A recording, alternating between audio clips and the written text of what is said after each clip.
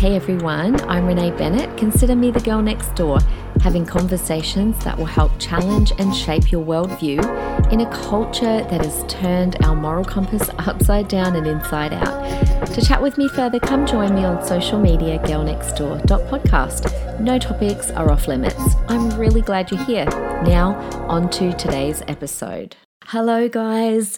I'm really sorry that this podcast is a tiny bit later than usual. It's usually up at like midnight of the morning of, but I only just recorded. I had a super busy day yesterday at Academy all day, and then I went and preached somewhere last night, and I was like, oh my gosh, I haven't recorded the podcast. Sometimes keeping up with 2 episodes a week, it can be a lot, but I do love it, so I'm here. So welcome to episode 111. 111 of parenthood, and today I want to give you 2 safety tips when juggling a toddler and a newborn. And even if you've got slightly older children, these are still 2 really good tips. So listen on, share it, send it along to your friends. Now, being such an organized person by nature, I thought that having a second baby, it would be no sweat at all. I'd be totally fine. Now, Georgia was 2 years and 3 months when Liam was about to be born. And I remember one day my pastor ringing me and saying, and I don't know, all of those that listen from the Shakers girls, this was Sam that rang me. And she probably does not remember this, but she said to me, hey, I hate to be the bearer of bad news, but I just wanted to warn you that having a second one is pretty full on. Like going from 1 to 2 is a big step. And I was like, oh, okay, well, thanks. I think I'll be okay. And I remember being surprised that she rang me, and I thought, if she said that to me, she's probably right. What am I in for? And then Liam was born and I had a cesarean again, and the reality set in really quickly, and it was all the tiny things that I hadn't prepared myself for that I didn't expect that were pretty tricky about juggling too. Like I remember being in the hospital just straight after having Liam, and Cameron had brought Georgia in, and he'd gone down to, I think, the cafeteria and left Georgia with me for a few minutes. And I remember she needed to go to the toilet. And, until then, we'd always helped lift her on and off because she was so tiny, so little. But then suddenly I couldn't lift her because I had just had a cesarean. So she managed to climb like onto the toilet okay, but then for some reason she couldn't get off, and I can't remember why. So she stood up on the toilet seat for some weird reason so that I could help her down. I think that's maybe what she was trying to do. So I grabbed her hands thinking, oh, she's just going to step down and I'll just guide her because, I can't lift her up. So I carefully started to bend down to help her slide off. But meanwhile, what she was planning on doing was jumping off. So while I'm leaning down, at the same time she starts jumping, her head hit my nose so hard, I was in agony and my nose started to bleed. So I'm like, great, I've just had a cesarean, I've got a newborn, now my nose is bleeding. Do you know, to this day, I've got like this, I'm feeling it right now, I've got like this lump, it feels like a bone on the side of my nose because the scarring from that kind of calcified. So it's like my forever reminder. I'll never forget that moment and the pain. But I knew from then, okay, it's not going to be as easy as I think it is juggling both, especially after a cesarean. And then there's the whole tackling, getting in and out of the house with 2, in and out of the car with 2. Everything just takes triple the amount of time. Shopping with 2. So these 2 safety tips helped me immensely, not just to keep my toddler safe, but again, it helped to build self-discipline and character into their hearts. And on top of that, it also tested and reinforced this whole first-time obedience principle that you hear me talk a lot about. So this won't work if you have no control over your child. If your child can't do this, because they've learned to get away with not obeying you, then you need to go back to the first few episodes on first-time obedience, and you need to start working on first-time obedience at home before you can start working on or introducing concepts like the two that I'm going to introduce to you today. So, firstly, let's look at getting in and out the car. So the first safety tip is when you take your toddler out the car, have them stand next to the car and put their hand onto it. Because now you've got two kids to deal with. You've got to juggle a baby in a capsule, getting them in and out of pram, and a toddler. So whether I was getting in the car or out the car, Georgia always had to stand next to the car and put her hand on it and wait. So of course, I always kept my eye on her, but we all know what it's like when we're juggling too. You can't always have your eye on both. So this way, with Georgia standing next to the car with her hand there, it just was like a boundary for her. It kept her in the same space, in the same place. I knew that she was safe. She wasn't running around near parked cars. And honestly, it was so cute to watch her. She was just such an obedient kid. She knew that as soon as we got to the car or as soon as she got out the car, I would remind her, but she was so good at remembering. She would just stand there and put her hand on the car and wait. And she was so patient. It's really good for their patience as well. So it's a safety issue. And this is where first-time obedience really becomes not just an option, but an absolute necessity. So first-time obedience is paramount for their safety, let alone for their character and all of the other things that I've talked about in previous podcasts. So a simple tip like getting your toddler to put their hand on the car until you can help them in or out it's really wise parenting.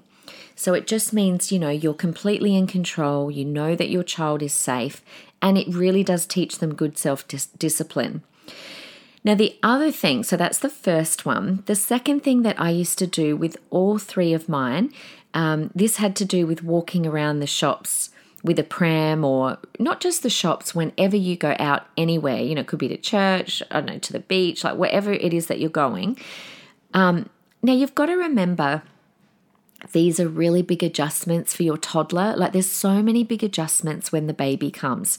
The toddler, your little, your older child has to make so many, I would say the word sacrifices, but in a way, you've got to think of all the things that they're kind of giving up, like their pram or their car seat or their cot. And there's so, your fully undivided attention, so many ways that they have to adjust. And one of them can be giving over their pram. Like for us, when we would have the next child, because we've got three, as you know, the pram went to the baby. So while they used to be the one in the pram, now their new baby brother or sister is in the pram. Now, some people get, double prams or those special seats for their toddler, depending on how old they are when the new baby comes. So Georgia was 2 years and 3 months when Liam was born. And we did have this like little extra kind of seat at the front of the pram that sometimes she would sit on. It was just the way the pram was designed, but to be honest, sometimes she would fall off and then I would accidentally run it over with the pram. So, not ideal. And back then they didn't have all these special attachments for toddlers. So we just had to deal. But it taught us good things.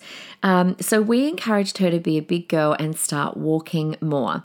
So our rule was whenever she walked with me, she always had to have her hand on the pram. And she was not allowed to take it off. So she would kind of walk by my side on the side of the pram with her hand on the handle. So again, this is such a good, I'm calling it a safety tip, but it's just far more than that. Yes, it kept her safe. I knew where she always was. But at the same time, she was developing self-control. She was getting to exercise that, obedience. And our shopping trips or wherever it was that we were going were always calm and pleasant. We didn't have a toddler racing around all over the place while I tried to keep up with her with a pram in tow. You know, you see that sometimes. You see mums with a pram, the toddler runs off and then they're running after the toddler with their pram. But you as the parent, you get to set the pace. You are in control and they follow you, not the other way around. Your trips out shouldn't be dictated by an unruly toddler running wherever they want and touching whatever they want. That's the other good thing. If they're holding onto the pram, it stops them from touching, everything else in sight. So we started teaching this concept to Georgia before Liam came along. So this is a really easy one to teach beforehand because it's just one less thing then when the new baby comes. So what we would do when we went somewhere, we would take her out the pram and we'd get her to walk for a bit, again, alongside holding on to the handle. And we made it fun and we told her she was a big girl. And they really do love these extra little freedoms. So we kind of treated it like it was this extra privilege that she got to be able to come out of her pram and to walk like a big girl.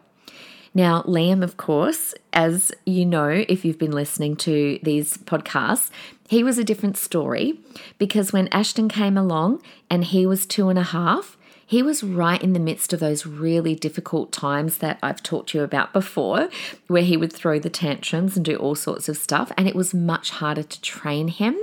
The car one was quite easy. He was always really good at just standing by the car and putting his hand on the car, but for some reason, the pram one, he wanted to, if he got out the pram, which he always did want to get out the pram, he wanted to run around, he wanted to do what he wanted.